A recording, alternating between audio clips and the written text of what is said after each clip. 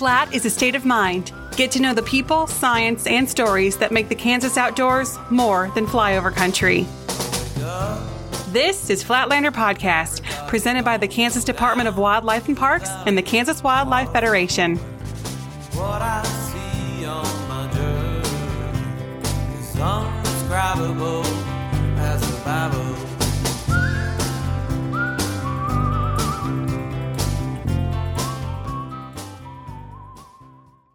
Hey Flatlanders, happy Friday.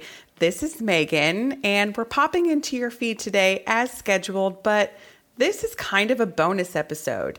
In April, Laura, Tana, and Lindsay got to go on an incredible adventure to Neosho County for spring turkey season. And spoiler alert, someone may have gotten their first turkey, which is pretty incredible. We even got sound of it happening. So this episode is a little bit different. We had two different interviews recorded at two separate times, but they both intertwine with each other. And there's natural sound, there's wind. It's a little bit different, but we know you guys will love it. So enjoy. Hey Flatlanders, it's me, Laura Mendenhall. We are coming at you from Neosho County in the Osage Cuestas. I'm Lindsay. And I'm Tana. We're so excited to be with you today to follow up a little bit on our turkey conversation that we recently had with Kent Fricke. So this is kind of a fun little bonus episode. We are literally in the field, out doing cool outdoor stuff. We're recording on our host kitchen table right before we go out to set up camp for the night to get up early and go on our turkey hunt. And we just ate morel mushrooms. We're going to go look for more. And then, we're going to hunt turkeys tomorrow. Pretty excited. So we have a special guest with us here today, Rick Hines, who is born and raised in Neosho County. He is an attorney. He is on the Kansas Wildlife Federation board. He's also on the Nature Conservancy board. He and his wife have visited all 7 continents, and he has been gracious enough to host us, and he is going to let us hunt on his land tomorrow. So, Rick, welcome to the show. Well, thank you. I appreciate it, and I doubly appreciate Lindsay making morels for us today. That's probably the most delicious thing I've had in many, many years. So. I'm so glad you enjoyed them. No, they were great, and didn't even know they were around. So yeah, well, those I actually brought from Manhattan, Kansas, but hopefully we find some, and we will definitely be hiding them in your fridge if we do. So yeah. Well, they won't stay hidden very long. Good. They won't be hard to find in there either. So I wondered if we should start with, so we're in the Osage Cuestas, which is a special ecoregion in Kansas. We're in Neosho County. I wonder if we could start with just kind of describing the landscape and what you see out here, because it is quite a bit different from the Flint Hills and what you see in western Kansas. So what are some of the main habitat types? Yeah, Laura, it definitely is different than what one would project, I think, of the Kansas landscape. We like to say on occasions we're kind of in the foothills of the Ozark Mountains. That may be kind of a stretch, but it is an area that has quite a few trees, which I think most people would find unusual for Kansas, and it is fairly hilly. We have or receive approximately 40 inches of rainfall a year, so it's also a pretty green area. We generally do have some drought conditions in August, but not for a very long time period, so consequently we're, I guess you could almost say, kind of the verdant part of Kansas, so you want to get right down to it. Okay, so we should know for our listeners that... I love it when you do that. Motion you do. I have strep throat, listeners, so that's why my voice is messed up. But cuesta means cliff in Spanish. And so it doesn't seem super cliffy out here, but you described there are some hills, and then there's a ton of hardwood, like woodlands and bottomland forest. I think I saw cottonwood, sycamore. What are some other trees? Pecans. Pecans, yeah. Yeah, pecan for sure. Actually, we have a lot of pecan groves. Some of those are actually pecan farms where they actually graft the trees. And then we have a lot of native pecan trees.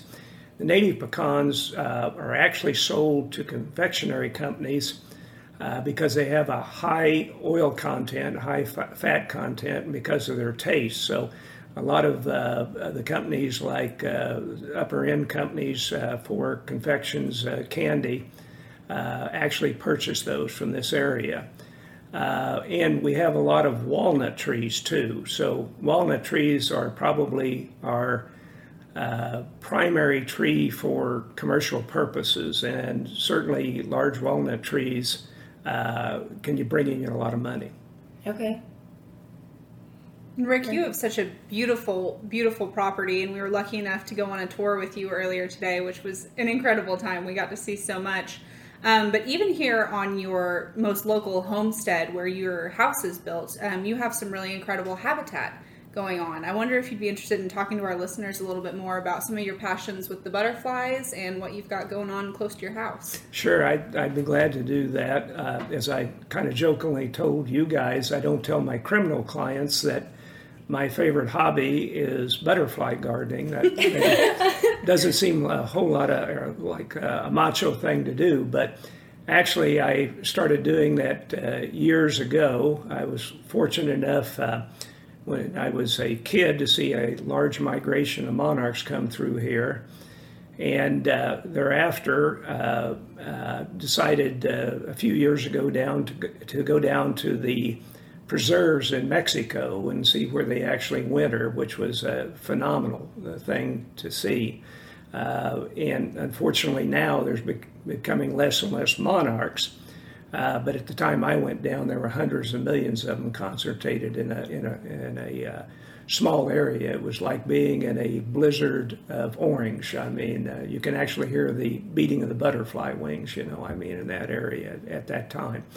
But anyway, I got involved in that several years ago, and what I try to do on the property where we live is to incorporate not only plants that have ornamental value, but also have utility for butterflies. And as I was showing you guys, we have pawpaw trees for zebra swallowtails. Actually, we saw a zebra swallowtail here today. We did. First time seeing one of those beauties. Same. That was amazing. It was so cool. And we have tulip trees, which is the primary source in this area for the eastern tiger swallowtail. And again, my passion is with monarch butterflies, and I raise a lot of various species of milkweed. The tuberosa, which we used to call chiggerweed, or what they call now butterfly flower. I try to grow at least 200 or 300 of those a year from seed and then plot those. And then I do the same with incarnata, which is the marsh milkweed, and the cursavaca, which is not native to here, but the butterflies, again, the monarchs really like that. It's very palatable for the caterpillars. And then in addition with the eastern black swallowtail, we try to plant members of the carrot family, which would include dill and parsley and those family members in regard to it. So hopefully we not only have ornamental flowers here, but things that actually help the various butterfly species. And this is something that Flatlanders, if you'll remember, Steve Bender brought up in our very first episode, talking about the North American model for wildlife conservation. Steve is with the National Wildlife Federation, and he brought up that monarch migration as well. So it's really exciting to be here with Rick and to see some of these practices to support butterflies really put into place and boots on the ground work. So we appreciate what you do. Well, I had the fortunate luck about 7 or 8 years ago that we had a strong southerly wind, and we had a field of sunflowers. There were 360 acres of sunflowers, and then a woodland right to the north of there. And we ended up with a local farmer calling me, went down, and I tried to do plots in regard to that field. And we had probably someplace between 500,000 to 1 million monarch butterflies concentrated there. And they actually did the curtain effect of hanging from the trees, here in southeast Kansas. Contacted Chip Taylor with the entomology department at KU that does Monarch Watch, and he indicated it was one of the largest concentrations of monarch butterflies that they had seen the last 20 or 30 years in Kansas. So, and that happened right here in Erie, Kansas. So. That's so cool. When I was a kid, we lived in Nebraska for a short stint, and there was this grove of elm trees in this back lot behind our house, and we walked out one day, and there were thousands of monarch butterflies just weighing the tree limbs down because it had been really cool that night before. So they were all gathering there for a short stint to carry themselves over through that cold weather. And they were just, the whole trees were coated in them. They were, with that many, they don't, I mean, individually they don't weigh very much, but when you get so many of them together, they can weigh so much to break entire tree limbs. It was insane to see that many butterflies in one place. Right. So, Rick, not only do you help out the butterflies, but on the property tour that you gave us earlier, you were talking about creating better habitat for quail cubbies. Could you talk a little bit more about that? Yeah, there are CRP programs or government programs where you can plant native species, forbs, also native grasses. And so consequently, we've been planting what I call, I guess, filter strips or, buffer zones along the edges of the fields. I have tenants at the farmland I have, and of course the trees next to the edge of the field sap from the crops anyway, so they're willing for me to go ahead and put in 50 to 75 feet, of a buffer zone, which would be, again, native grass and also forbs, wildflowers. And so consequently, that not only helps, again, about the butterflies, but it also helps in regard to quail coverage. And we've had a huge decline in the quail population in southeast Kansas in the last 10, 15 years. I mean, this used to be considered probably the prime area to go bobwhite hunting, in the United States. And that's been substantially reduced, so we're trying to propagate bobwhites back with these buffer zones. And I think to some extent we're having some success for that happening, now. Yeah, that's awesome. Forgot what I was going to say. Maybe Well, I think a lot of those conservation practices that you just talked about and the filter strips and the riparian buffers are having a positive impact, or at least minimizing any negative impact on the Neosho, which a lot of your land borders the Neosho River, which for our listeners is a really important waterway in this part of Kansas. I wonder if you could talk a little bit about some of the important species associated with the Neosho that you've maybe encountered. Well, because the Neosho River cuts through and has woodland on both sides of it, in some areas it has huge oxbows, which cause, in some cases, eventually islands, which are, sometimes 4, 5, 10 acres, which reverts back to woodland. And then because it has the woodland on both sides of it, you're going to have some species that would probably be unique to Kansas again. I mean, we certainly have a increasing population of river otter here, which probably 10 or 15 years ago were almost non-existent in Kansas. And I do some kayaking, and I've observed river otter on the Neosho. We have a very large population of bobcats, and I've had some really great encounters, with bobcats, in the woods, on it. I one time thought I saw a mountain lion, but it turned out when it got out of the shadows, it was a bobcat. But anyway, we do have mountain lion in this area, and we've had several motion detector cameras, that have picked up the mountain lions. Now, there's a big dispute on whether those are just traveling, through the area, or we have a permanent population, because as you know, pumas, travel and migrate long distances in regard to it. But never seen one, but I've seen several in regard to motion cameras that we have around here. Ever so often there's a reported black bear that's come up, on the Neosho, too, but that's probably even rarer than the mountain lions. We have a large population of beaver here. And I say large, I guess that's relative. In Colorado, it would be considered, I guess, a small population. But the good thing is we have a lot of beaver now. The bad thing is that a lot of farmers obviously don't appreciate the beaver. They actually dam up the small riparian areas, and they cause flooding on the crops, et cetera, in regard to it. So we have mink. We have quite a few members of the weasel family, in this area. And again, those would probably be unique, to our area in comparison to much of Kansas.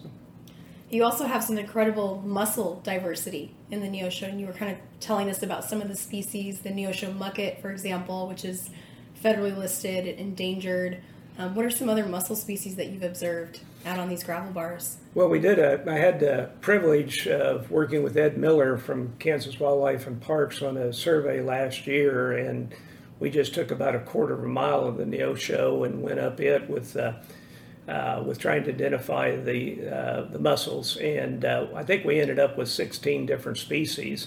And in that small area, we ended up with about 700 live mussel. And the predominant one was what they call the monkey face, which is because of the shape of course, each one of these have a common name, kind of based upon their appearance.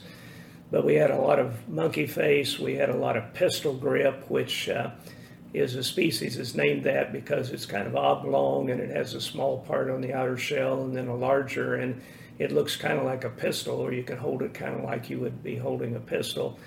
We have three ridge, a lot of those, the maple leaf, just, a huge amount of diversity in regard to mussel, so.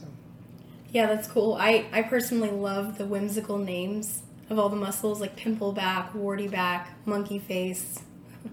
Yeah, Rick had a pretty packed itinerary for us today, but I think he had a hard time dragging us away from the gravel bar this morning. Yeah, I don't know if that was a wise first stop. Some of us maybe lined our pockets with some cool rocks and shells and things. Yeah. Hey, there were fossils out there too. Well, and I appreciate you guys. I mean, the basic life cycle of mussels are so amazing, and I think most people don't realize, the history of going through that, and their symbiotic relationship, or I guess it's not symbiotic, I guess probably just to the benefit, the mussels, but the relationship with fish and how they, actually get their larvae to travel, to various places is absolutely amazing. Okay, so let's give our listeners an overview of the complicated life cycle of these mussels. Yeah, so let's take the Neosho mucket as an example, since that one would have existed along this stretch of river historically, and it has a particularly cool version of an anatomical feature that a lot of these mussels have. So it's springtime right now, which means Neosho muckets are spawning.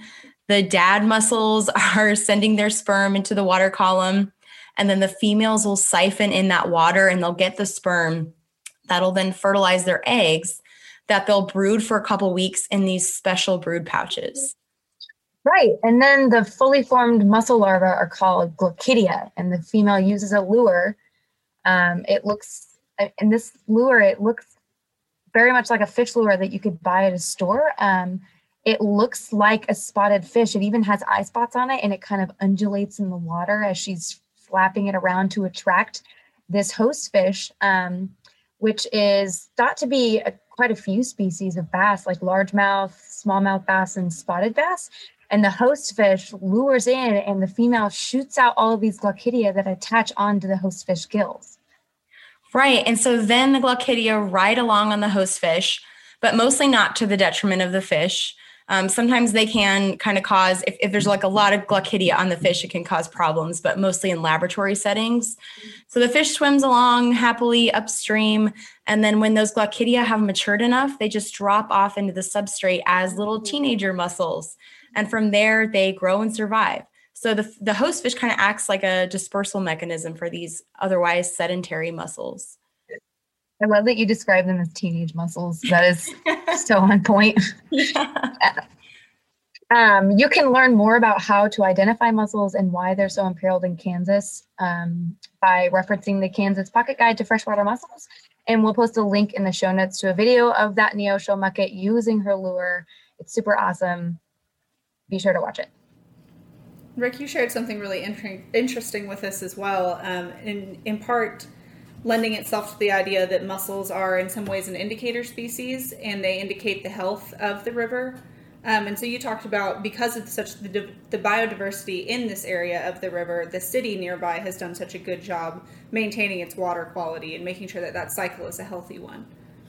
Yeah, and I don't know if that was actually by concerted effort or just, by luck in regard to it, but the actual lagoon system for the city of Erie actually dumps out at the location where we did that survey. And the biologists that were there that did the survey indicated we must have an excellent sewer system in relationship to it, because there would not be those mussels there in the huge numbers that we had, if in fact there was any contamination. So apparently we're doing the right thing, at least, in regard to taking care of our contamination, or potential contamination because of the lagoon systems that we have. So I'm actually happy to hear that. We have, unfortunately, in southeast Kansas, it's a well-known area in regard to contamination.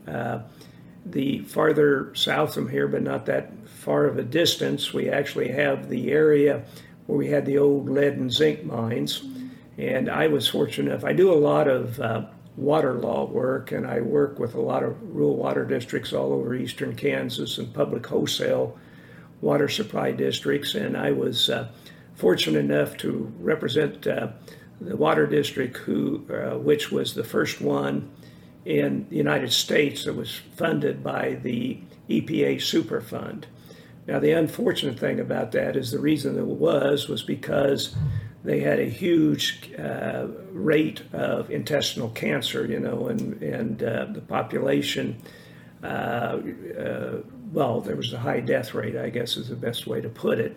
And so consequently it was used for those purposes. But we have a huge amount of lead and zinc mines in southeast Kansas, a large number of rock quarries, in regard to the excavation of coal, etc.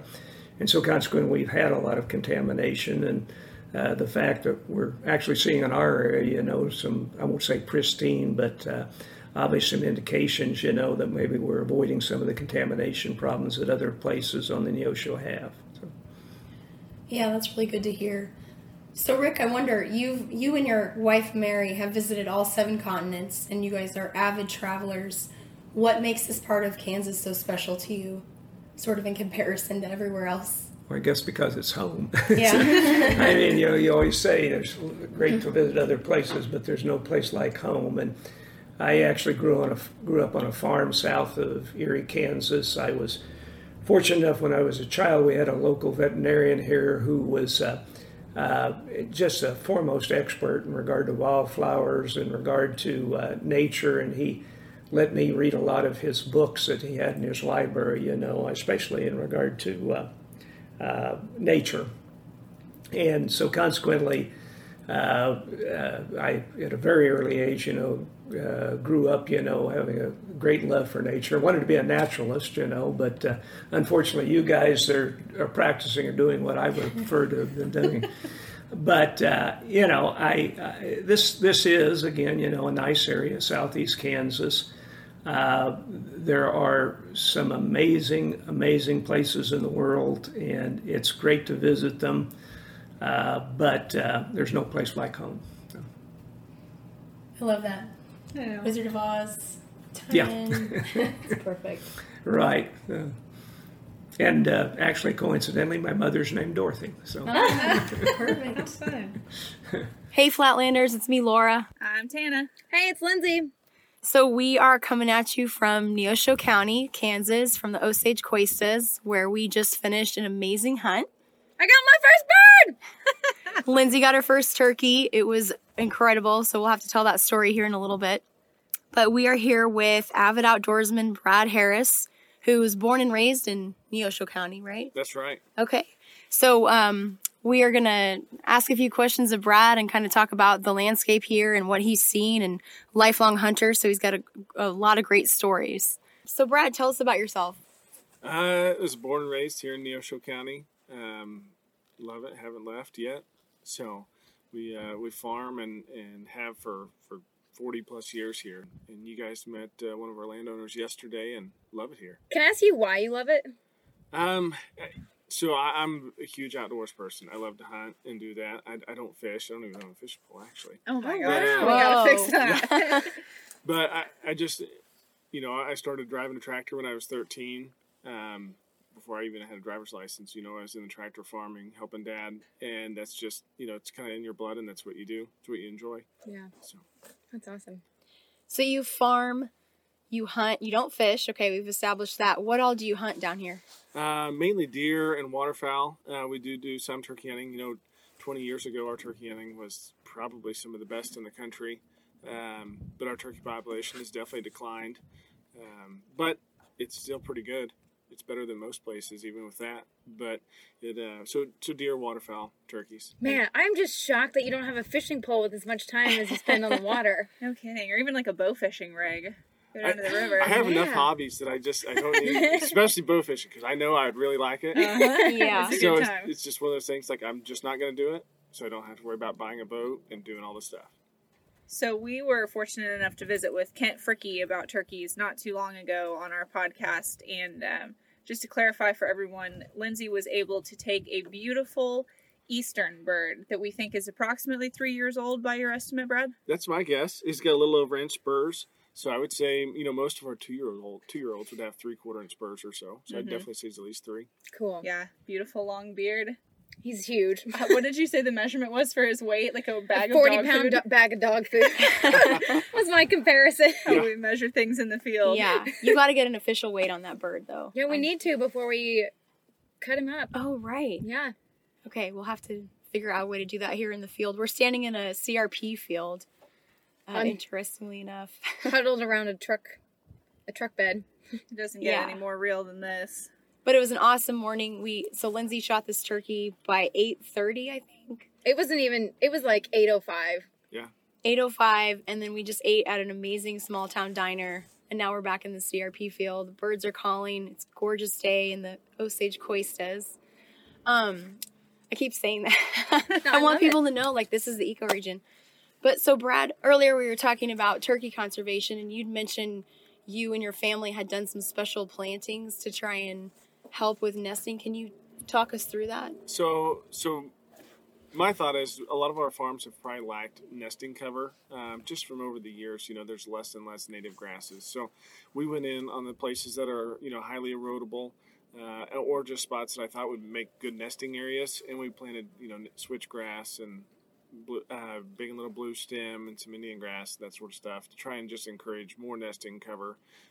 And it benefits everything, not just turkeys, but quail and all the birds. Mm-hmm. Yeah, that's what Rick was telling us yesterday. He was starting to see more coveys because of planting coveys of quail because of planting some of the filter strips Yep. around the farm. Absolutely, and I would agree that we've seen a noticeable increase in quail with that. It's still not what I would consider huntable numbers. So turkey hunting and quail hunting is what I grew up doing. I would get home from school, and in the fall, if Dad was done with harvest, we'd get the Brittany's and we could go outside. We'd literally go out the back door, and we, a couple hours, find 4 or 5 coveys and have a great little evening. Wow. And that's just not the case anymore. You would have to hunt for 2 days to find 5 coveys.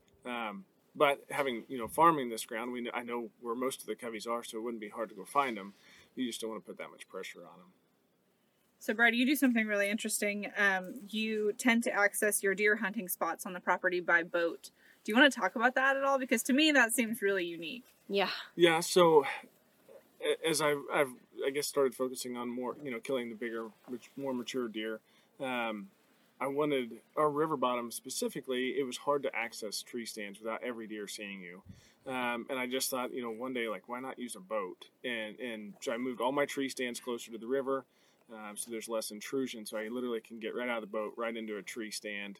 Most of the deer are out feeding when I'm coming and going, because typically I'll hunt all day, unless it's late or early season, then it's, evening sits. But it's been very effective, very effective. That's awesome. So yesterday, Brad, you shared a really awesome and unique story about turkey hunting.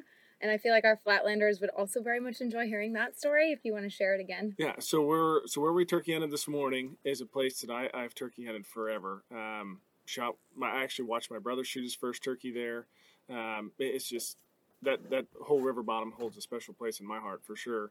But one morning, my dad and I were turkey hunting, and we had a gobbler. It was kind of late morning. We'd kind of struck out on some birds, and we got on another one, and he was just working down a field edge, and a bobcat jumped right out of a tree and killed him, not 100 yards in front of us. So what we thought was a sure deal became a sure deal for that bobcat. That was so awesome. The interesting thing was, to me, there was hardly any fight. That bobcat had the turkey killed in probably less than 10 seconds. Oh, wow. I'm talking no flopping, no nothing, dead in 10 seconds. It was crazy. Did the bobcat then drag the carcass, or did it kind of open it up right there in front of you? No, he started eating on its neck, because I remember we walked up there to we knew what we saw, but we wanted to verify what we saw, kind of deal. And unfortunately, it's before cell phone, videos were a thing, so we didn't get a video of that. But we walked up there, and it was amazing how much that bobcat was eating out of that, eating that turkey in just the few minutes it took. Oh, wow. That's amazing. Well, we've heard and seen a lot of wildlife since we've been out here. We got to hear a pretty healthy population of coyotes last night while we were camping, so that was fun. Yep, kept me up. We heard barred owls. Mm-hmm. I just heard an upland sandpiper. Nice. Yep. Yeah, when we're not actively hunting, we're actively birding or wildlife watching in some capacity. Yeah. Oh, yeah. I'm going to be uploading a list to eBird of this morning's hunt. And lots of does. A ton of does. So many does. Turkey vultures. Just add that to the list. Seeing them right now. Oh, maybe they're queuing in on your carcass here. In the truck. You guys stay away. They've got the best sense of smell. We tried so hard. We worked really hard to try to find some morels, and unfortunately, we didn't pull that off. We found a shed and a deadhead, which was kind of cool to find, but no morels. Lindsay did identify plenty of other fungus for us, though, so that was fun. Yeah. And no ticks. No ticks. I didn't get any Impressive. ticks. Yeah. Yeah. It's impressive, because I went mushroom hunting last week, and I told you guys earlier I think I had 13 ticks on me. Yeah, I was shocked. I didn't put bug spray on before we went looking either. I had my pants tucked into my boots, but I never saw any crawling on me or anything. Yeah. I made sure after we roosted those birds last night to spray all my clothes down with permethrin, just to make sure that Yeah. I'm smart. tick free this morning. Lots of poison ivy. Yeah, I was just going to say we were in waist-high poison ivy. I'm sure I'll have Sometimes it. it was I'm sure you'll have it. Oh, I know. I have it already. Yeah. But not Lindsay, right? I've never gotten it. Really? I've been in poison ivy a lot, and I have never gotten a rash. I don't know if it's possible, Knock if you on can wood. just get so much poison ivy, your body just kind of gets used to it. But I used to get it really bad. Now I still get it, but it's just a few little spots, and that'll be it. That's interesting. So from what I understand, and this is the science behind it, is that your immune system gets worse as you get older. So people who weren't allergic to it when they were younger will get really severe allergic reactions when they're older. And I think the way that your body reacts to it, so if you get it and you have a rash when you're younger, it escalates it every time you get it. So it gets worse and worse with each outbreak that you get. And it only gets worse as you get older. So it's bad for everybody. Yeah. Yeah, because I feel like when I was younger, I wasn't allergic. I could roll in Same. it and be fine, and Yeah. now I get it. Yeah, my dad was like me. He'd never got it, and then he turned 40 and was couldn't get it off of him. So you're saying my theory is very, very wrong. I don't know. I have no idea. We're That's gonna just have what to I've find been we're gonna have to find a journal article to support Yeah. that. We'll link it in the show notes. I definitely know there's one that supports your body not being able to fight it off as well if you've been exposed to it before. Interesting. Okay. So hanging tree stands in August, it's just a surefire deal. I'm getting poison ivy. Thankfully, I just for some reason don't get it near as bad as I used to. that's great, though. Yeah. That's awesome. Brad, you've talked to us a little bit about your family's farming practices and how some of those ideologies may have changed generation to generation. You shared some of your unique, maybe more modern ideas earlier, and a lot of that goes back to the, the strip crops and stuff like that. Is that what it's called? No-till. Filter strips. Filter strips is what I was thinking of. But can you tell us maybe about some of those other land management practices in a little bit more detail and how those might differ from what was historically done in the area? So historically, it was, they filmed from tree row to tree row here, and all full conventional tillage. Nobody no-tilled. So now you're seeing, we have filter strips on our farms. Not all the farms. I've actually incorporated some wetlands on our farms to help, slow down water that's, coming off the fields. to prevent some erosion, and then I plant corn in those and flood them, hunt ducks out of them. So it works out for everybody. Oh, perfect. But no, so we're experimenting with cover crops to help with erosion problems, and when we do cover crops, it'll be a no-till program. So hopefully we can be good stewards of the land, conservationists, and still make a living. I love that. That's fantastic to hear. That's awesome. So maybe we should transition over into the nitty-gritty details of Lindsay's hunt. Let's do Okay. it. Set us up. First of all three of us fell asleep at least once. Yeah. You've got to in a blind. Right. I mean, come on. They're just so Yeah. comfy. And I think I was the last of the three of us to fall asleep because it was Laura, Tana, and myself in a blind, and then Brad and the landowner were in a blind a little further down from us. And I had just dozed off, and all of a sudden I hear Laura say, "Was that a gobble?" And then Tana gasps, and then I jolt awake. And sure enough, Laura had spotted a really just beautiful tom coming around a corner, and only she could see it. I couldn't see it yet. And I had to rely on Tana and Laura to keep me updated on where it was and what it was doing before it came into my field of vision. And it was perfect. I think you guys described it as being, he just like booked it in. And this was my first turkey hunt, so I didn't know if that was normal or not. Do you guys want to explain a bit more? Yeah, well, realistically, we were kind of we were starting to get discouraged because we thought we knew exactly where they were. Brad kind of showed us the other night where they went out to roost. And so I expected birds, like first light, that we would at least start hearing gobbles. And so come like 8 o'clock or so, I'm like, wow, where are these birds at? Are we going to have to wait till they circle back around closer to 10:30 or 11? And so Brad's calling in the blind next to us, and we start to hear that gobble in the background. And once he comes in hot. And so I started, shout out to Assistant Secretary of KDWPT, Mike Miller, for the awesome box call that he loaned me. But I started trying to call in too, which I'm a little bit timid about my call still. I'm still working on it. But I would like to make note, he gobbled every time you hit that box call. I was so excited about it was that. Every time. So good. But I honestly think I could have yelled gobble gobble and he would have come in. Once he saw those the decoys sitting out in front of our blind, he was coming in no matter what. And like Lindsay said, he was booking it. He was on a mission. He was puffed up. He was kind of strutty.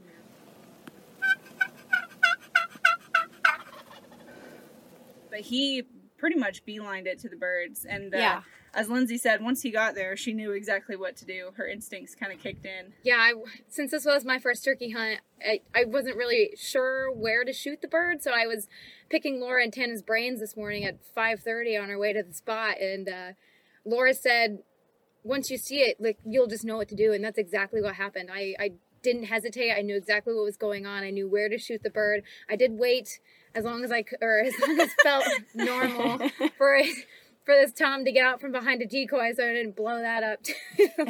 But yeah, it was a great shot.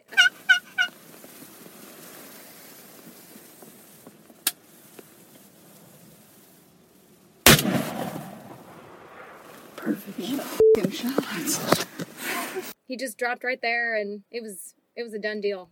It's So, perfect. Yep. Yeah, it's a beautiful Perfect bird. morning. It It went was down quickly. I'm hooked, you guys. Like, Yeah, you guys should have seen Lindsay. She was grinning ear to ear and shaking like an absolute leaf. Well, and Brad, you said you're not even going to take a turkey this year. But you like to go. You like to take people. I love turkey hunting because that's the first big game that I ever hunted, and so I will take anybody turkey hunting that wants to go. There's nothing prettier. Like I wish you could have saw that bird come in a little further than you did. But when they come in strutting and gobbling in the sunshine like that, it's just it doesn't get much better.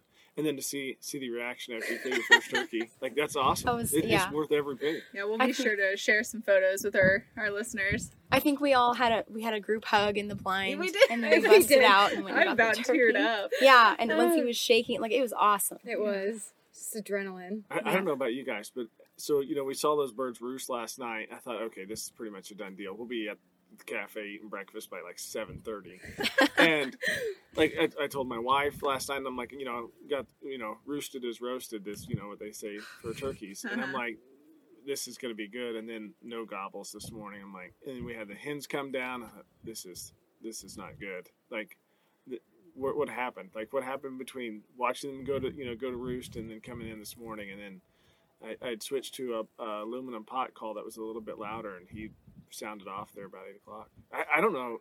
It was maybe 3 minutes from the time, or 4 minutes from the time he gobbled to the time he came in. It felt a lot longer. It was like time had slowed down for me. Like I could process what was happening. It seemed like someone hit fast forward from my perspective. Same, It because was normally so quick. they like meander and take their time and stop and display, but he just... It was definitely my adrenaline. It was like everything slowed down around me. Yeah. So I was talking to Mark Merle, who's the new executive director of the Kansas Wildscape Foundation, about turkey hunting the other day, and he basically said, like, once a turkey, like, you know when the turkey's going to come in, when that's going to be your bird. He's like, basically the turkey makes a decision that it's coming in, and, like, it all happens that way. He's like, if the birds don't come in, that's not the right bird. The right one will come right in, and you'll know. Yeah. There was no hesitation from him this morning. No, there wasn't. He knew as soon as I could see him. Rick and I were sitting in the blind, and I watched him come around the point, and like he saw the decoys, it was game over. It was done. Yeah. Brad, we had such a fun time today, and Lindsay's still grinning ear to ear. I'm really curious what went into your day, because for us it was fairly straightforward. I mean, we got to show up and hunt, and it was wonderful, and learn about the land. But for you, there was more planning involved. So can you tell us maybe more about what that process looked like, or when you're trying to mentor someone on a turkey hunt, what's involved with that? So I'm typically a kind of a run and gun turkey hunter, but I don't use blinds just because I don't like to be trapped. This way, if the bird's on the other side of the field, I can just grab my stuff and get over there. But I think when mentoring, especially new hunters, blinds are great. Like, you can, because it's easier, you're closer together, you can have a conversation in the blind, talk about what's going on and why you're doing the things that you do. And you know, the pop-up blinds have really changed that. And you know, sometimes new hunters don't sit, you know, as still as maybe they should. So you can have, not everybody respects the turkey's eye, because they will pick you off in no time. It's amazing that they don't mind a pop-up blind, but if you move your gun too much when you're sitting next to a tree, they're gone. So I'm a huge fan of those, and just using good decoys so that when they commit, you know, you hold them there a little bit longer. So it's not like a turkey comes in and then shies off, you know, too quick. So using better decoys, I think, really helps hold that bird's attention a little longer. Yeah. Well, and I liked that. So we're kind of, Lindsay, Tana, and I are still kind of not as confident with our calling. And so it was nice that you called Brad, and then we could kind of like take that as our lead, and then Tana was able to call. And so we learned a lot from it, but also got to practice. Yeah, I waited to call until it was pretty much a done deal, just so I would look good no matter what. So. Oh, yeah. If we were filming that, it would have been perfect. Literally, every time you called, he gobbled. It was awesome. Well, one of the great things, too, about hunting out of a blind, especially for a new hunter, is that you don't need a lot of expensive camo. I mean, throw on a dark-colored sweatshirt and, like, a dark neck gaiter or something, and you really will blend into kind of the shadows of the blind, which I think is a really great and intriguing aspect of this for a new hunter that maybe can't afford to go out and buy all new hunting gear. Absolutely. I mean, hunting can be as expensive as you want it to be, so it's nice to be able to cut some cost, especially with somebody that, you know, isn't sure that it's what they want to do, but they want to go try it, but it may not be a lifelong endeavor for them. Mm-hmm. Well, this has been so great, not only getting to learn about the hunt itself, but also about the process that goes into taking somebody new. So hopefully each of us gets the opportunity to take someone new with us and kind of pass that turkey hunting opportunity on. Yeah, exactly. I do want to briefly mention that I tried 2 new things today. Not only did I turkey hunt, but I also tagged something electronically. Oh, yeah. Right. In our Yeah. mobile app, the KS Hunt Fish app. It was so easy. When I deer hunt and I have a paper tag, it's like, okay, I have to cut this part so I can strap it on there, make sure it doesn't fall off and it's really tight, but it's like covered in blood. And this was so easy. I just punched a couple things in, like picked out the county and the region that it was in, took a picture, and it was done. And it like geotags your location so it knows where you did it. And there's a confirmation number, so if you get stopped by a game warden, it's right there on your phone, and it's right there with your license and your hunter safety certification. It's so easy, and I probably won't do it any other way after this, honestly. Let me ask, did you have to have service to do that?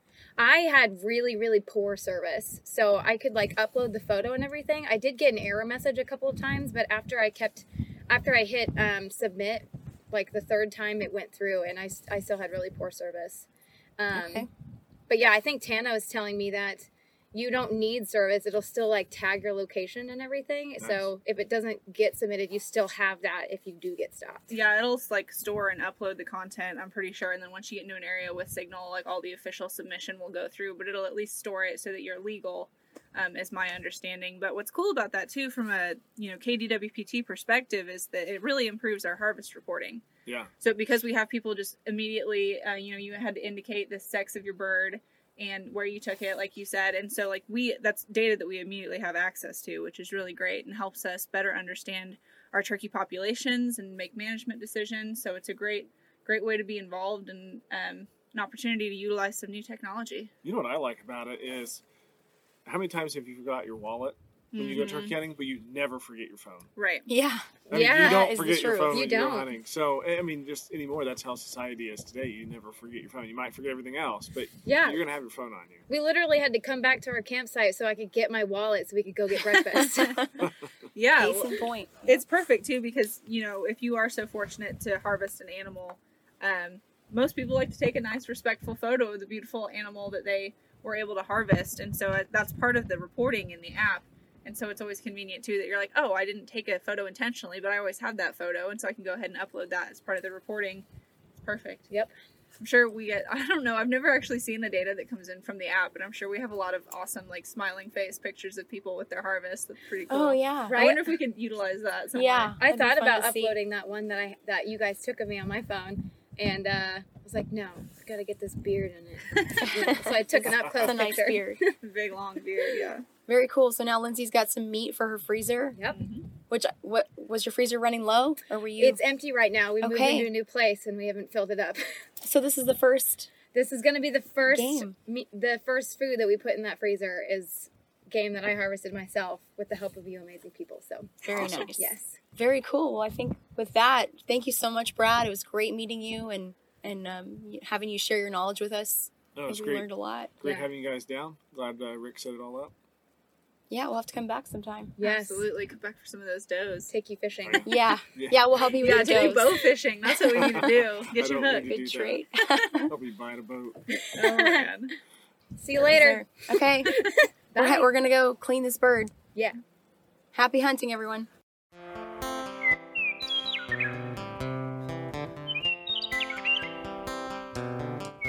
Flatlander Podcast is made possible through a partnership between the Kansas Department of Wildlife and Parks and the Kansas Wildlife Federation.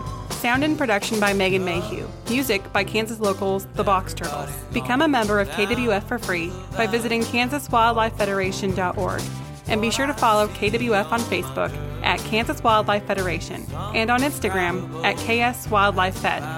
Stay up to date on all things KDWP by following the department on Facebook at Kansas Wildlife and Parks and on Instagram at the KDWP.